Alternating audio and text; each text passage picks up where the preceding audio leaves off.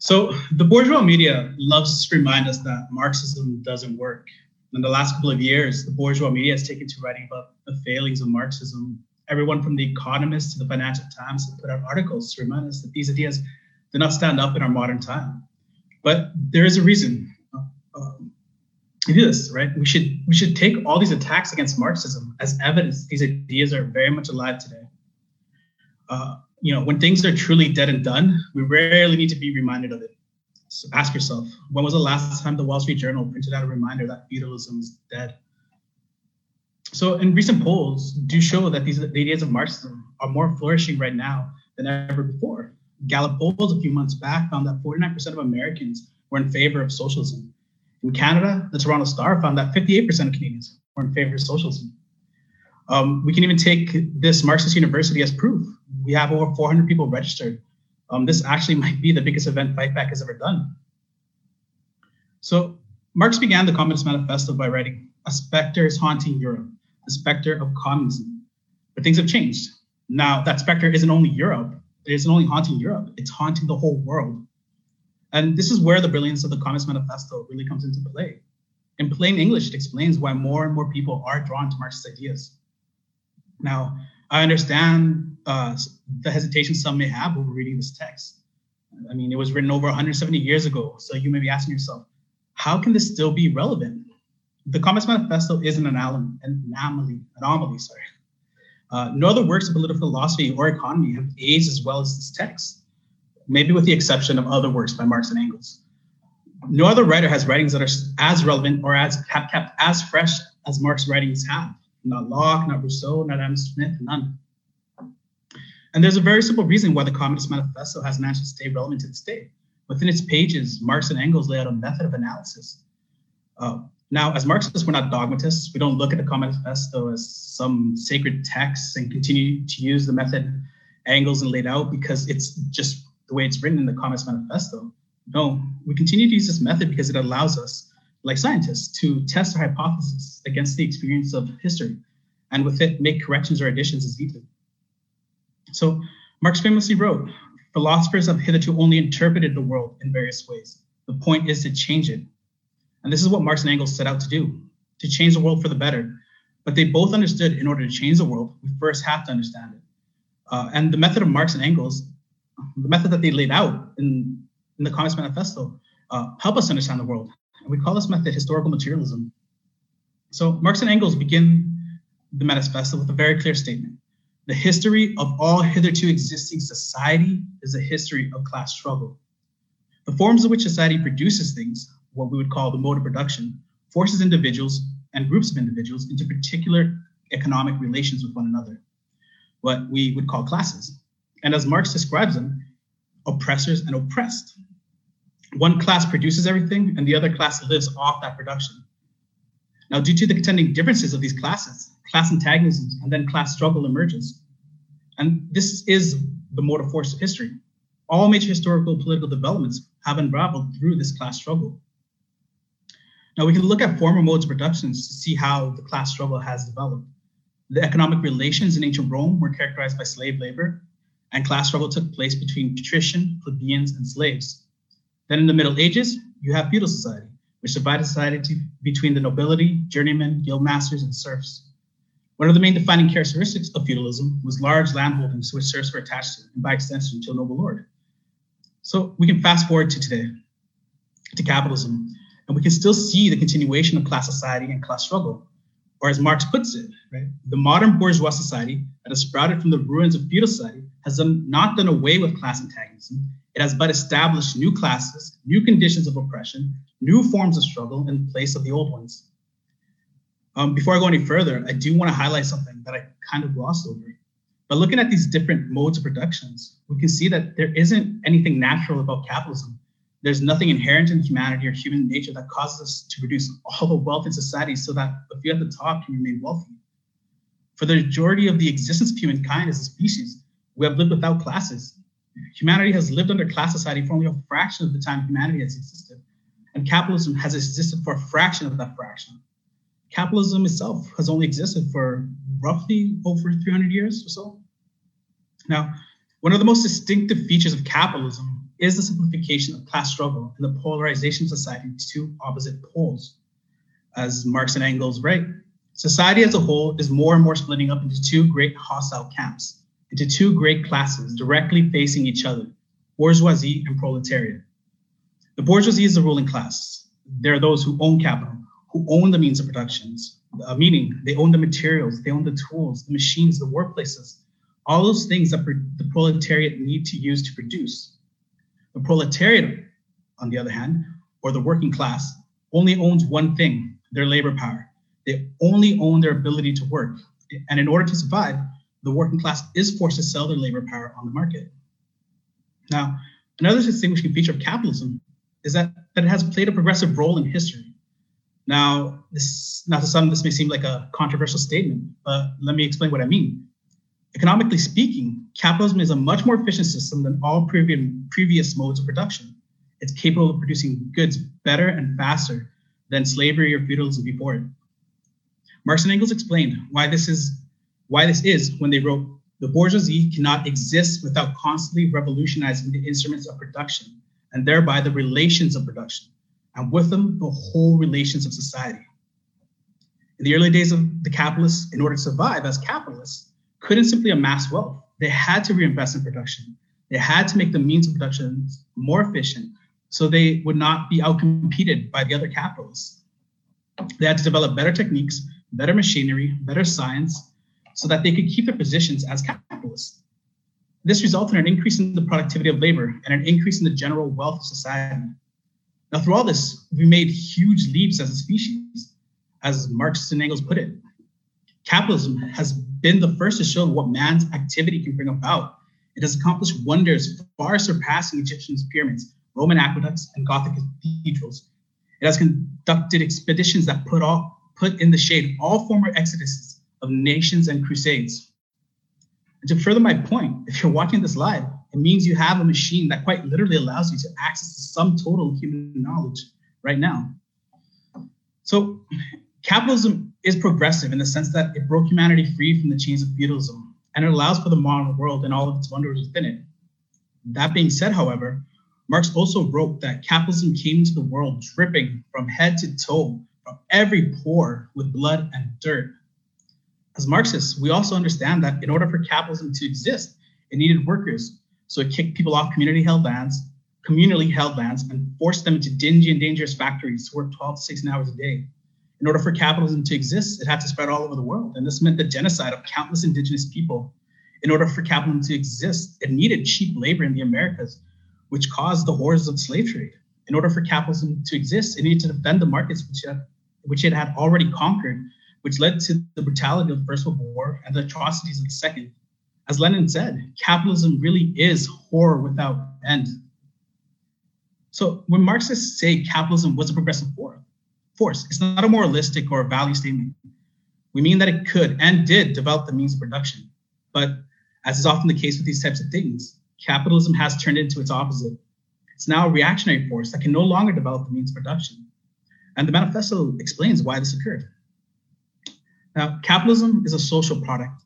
What I mean is that the goods produced under capitalism are produced by social labor. So for example, a car is produced by many workers. From the beginning, from those who extract the raw materials needed to produce the car, to those who assemble all the parts together, even all the way to those who sell those cars. While this process is social, the mines used to extract the minerals, the assembly plants, and the car dealerships are all privately owned. It is this private ownership of the means of production that allows the capitalists to keep the value of all the goods produced for themselves and give the workers back a small portion of the value in the form of wages. Now, the capitalists cannot pay the working class the full value of their labor. If the capitalists did pay the worker for the full value of their labor, it would mean that they could no longer draw a profit. They would fall into ruin and cease being a capitalist. Now, because the capitalists do not pay their workers the full value of their labor, that means the working class can never buy back all the goods produced for the market. Now, because the capitalists cannot sell their goods, in order for them to maintain their profits, the capitalists are forced to cut wages, cut benefits, and to lay off workers. Now, what this inadvertently does in turn is that it further shrinks the market for their products.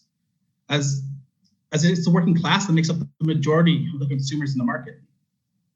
Now, as Marxists, we call this the crisis of overproduction. And this is what causes capitalism to continually fall into crisis.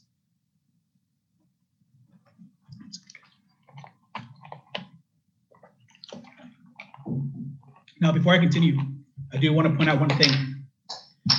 There's no such thing as late-stage capitalism or the final crisis of capitalism, in the sense that there's going to be some automatic collapse and we're all going to be great, fine. No matter how severe the crisis is, there exist powerful interests which depend upon the preservation of the status quo for their income, for their privileges and their prestige, and will fiercely resist all attempts to change society. But because the markets are oversaturated and the capitalists cannot sell their products, they now have no reason to invest in production. To prove my point, I'll give a modern example. We only have to look at the statistic for the capacity utilization. This measures how much the productive potential of machinery and factories are actually in use to create commodities. Globally, the statistic has been in decline over the last 50 years. In the first quarter of 2020, Canada reported a 79% utilization rate. So for the capitalists, if they can't fully use what they have, there's no reason for them to invest in ways to make more of their products or make them faster. And since the capitalists are not investing their money, it explains why something like in 2015, Mark Carney, the former governor of the Bank of Canada, made headlines when he chided corporations for sitting on cash and not investing. At the time, in Canada, this dead money, this money just sitting in bank accounts doing nothing, amounted to $700 billion. And since then, this dead money has ballooned to $950 billion. And yeah, these are Canadian statistics, but you'll find a similar situation in every single country in the world. Now, because the working class is able to produce massive amounts of wealth socially, only to be expropriated by a few capitalists privately, this economic contradiction expresses itself in social contradictions. In every other generation before capitalism, it would seem absolutely ludicrous that the problems we face now is that our markets are oversaturated and that we have just too much of everything. As Marx and Engels wrote, society suddenly finds itself put back into a state of momentary barbarism. It appears as if a famine and a universal war of devastation had cut off the supply of every means of subsistence. Industry and commerce seem to be destroyed. And why? Because there's too much civilization, too much means of subsistence, too much industry, too much commerce. So at the same time that the working class is producing massive amounts of wealth, we see conflict over resources. We see so-called scarcity forcing Indigenous people in Canada to live in some of the most abhorrent conditions in the world. According to the UN, a human being dies every 10 seconds from hunger-related causes that could easily be prevented with proper nutrition. And at the same time this is happening, the working class produces enough food to feed the world population twice over. And despite all of this, the UN acknowledges that they were off pace to reach their goal of eradicating world hunger by 2030, and they're going to have to delay their goal. Now, this contradiction goes on and on. People are getting laid off by the thousands, while others have to work 2 to 3 jobs to survive. Some of the wealthiest countries in terms of resources are the world's poorest in terms of income. To bring it a little closer to home, Edmonton's homeless population is roughly 2,000 people, and at the same time, Edmonton has more than 20,000 vacant homes. If we do the math, that means that we could give every homeless person in Edmonton 10 houses, and there would still be more houses left over doing nothing. And again, despite all this, the city of Edmonton couldn't meet its goal of ending homelessness by 2019, and instead has pushed back its target date to 2023. And yes, again, these stats are for Edmonton, but you'll find a similar situation all across Canada and all over the advanced capitalist world. Now, besides these contradictions, there's massive wealth inequality as well. The world's richest 1% have more than twice as much wealth as 6.9 billion people. The combined wealth of the 10 richest people in the world is $8 trillion. It was revealed that Jeff Bezos, the richest man in the world, is on pace to become the world's first trillionaire by 2026. In Canada, the top 1% of Canada's families hold about 25% of the wealth in the country, which amounts to roughly $3 trillion.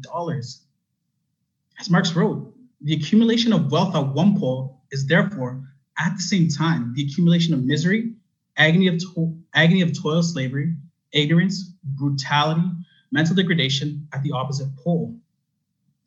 Now, I'm sure you're wondering, well, what can we do about it, right? And to put it bluntly, as individuals, nothing at all. But I'll give you a hint what you can do using a quote from the manifesto. With the development of industry, the proletariat not only increases in number, it becomes concentrated in greater masses. Its strength grows and it feels that strength more. The development of capitalism leads to the increase of a certain group of people, nay, an economic class, whose interests are diametrically opposed to those of the capitalists. And the only way this class can have its interests met is organizing and overthrowing the capitalist system. And this is the role of the proletariat.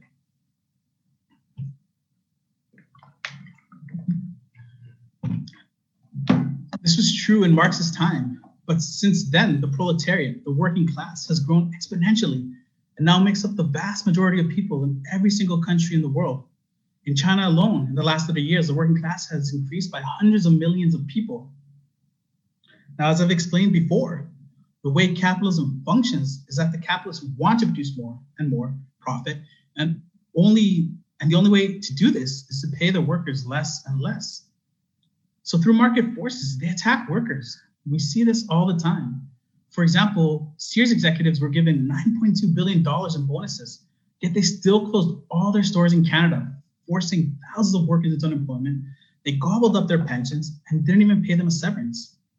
Or for another example, back in March, Kenny gave $7.5 billion handout for the Keystone XL pipeline. And as far as I know, we still haven't seen any jobs come back to Alberta. In fact, unemployment has risen since that time. Now, because of these attacks, capitalism forces the working class to fight back. And because the working class produces socially, we understand intrinsically that we have to fight collectively as well. This is why the proletariat organizes itself through unions, through parties, and through mass organization. This is why Marx called the working class the only consistently revolutionary class. Workers are forced to fight back, and they're forced to organize collectively through unions, parties, and through mass organizations. Sorry. Now, as Marx and Engels wrote, one of the classes that stand face to face with the bourgeoisie today, the proletariat alone, is a really revolutionary class. The other classes decay and finally disappear in the face of modern industry. The proletariat is the special and essential product. Now, the growing interest in Marx's ideas and socialism should leave us optimistic about the future. Now, it may seem like a long, long time ago, but only last year, there was a wave of revolutionary energy all across the world, from Chile to Sudan. Or we only have to look at our neighbors in the South. The amount of people in the streets have managed to make the ruling class absolutely tremble to its core. And this despite the fact that the majority of the working class has yet to join in the struggle there. Or we can look at the situation in Lebanon as well, where in under a year, the courageous Lebanese working class has overthrown 2 different governments. History has proven that when the working class finally decides to move, there is no force on earth that can stop it. And as Marxists, we have an important role to play. As Marx and Engels put it, the communists, therefore, are on the one hand, practically the most advanced and resolute section of the working class parties of every country. That section which pushes forward all others. On the one hand, theoretically, they have the great mass of the proletariat, the advantage of clearly understanding the line of march, the conditions, and the ultimate general results of the proletarian movement. This is the role of the Marxists. To guide the working class movement by injecting it with the correct ideas and the correct programs, the working class can ultimately take power and begin to fundamentally transform society. The only way to accomplish this is to replace the economic basis of capitalism by abolishing private property, more specifically, the private ownership of the means of production. To be clear, since this does come up every once in a while, this doesn't mean that Marxists want to take away your phone or your laptop or your shoes or your toothbrush. We consider all this personal property. But what abolishing private property does mean is expropriating the commanding heights of the economy, the banks, the financial houses, the monopolies, and furthermore, putting these companies under democratic workers' control. This would finally put an end to the anarchy of production under capitalism. This would put an end to the production for the profit motive, and instead, we can make human need the main motive for production, creation, and innovation.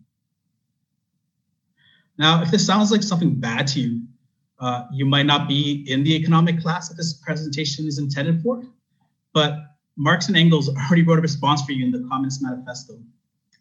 They write, "You are horrified at our intending to do away with private property. But in your existing society, private property is already done away with for 9/10 of the population. Its existence for the few is solely due to its non-existence in the hands of those 9/10. You reproach us, therefore, with intending to do away with a form of property, the necessary conditions for whose existence is the non-existence of any property for the immense majority of society." So what this means is that the grand majority of people in the world don't own private property. They don't own banks. They don't have any monopolies. They don't own any factories.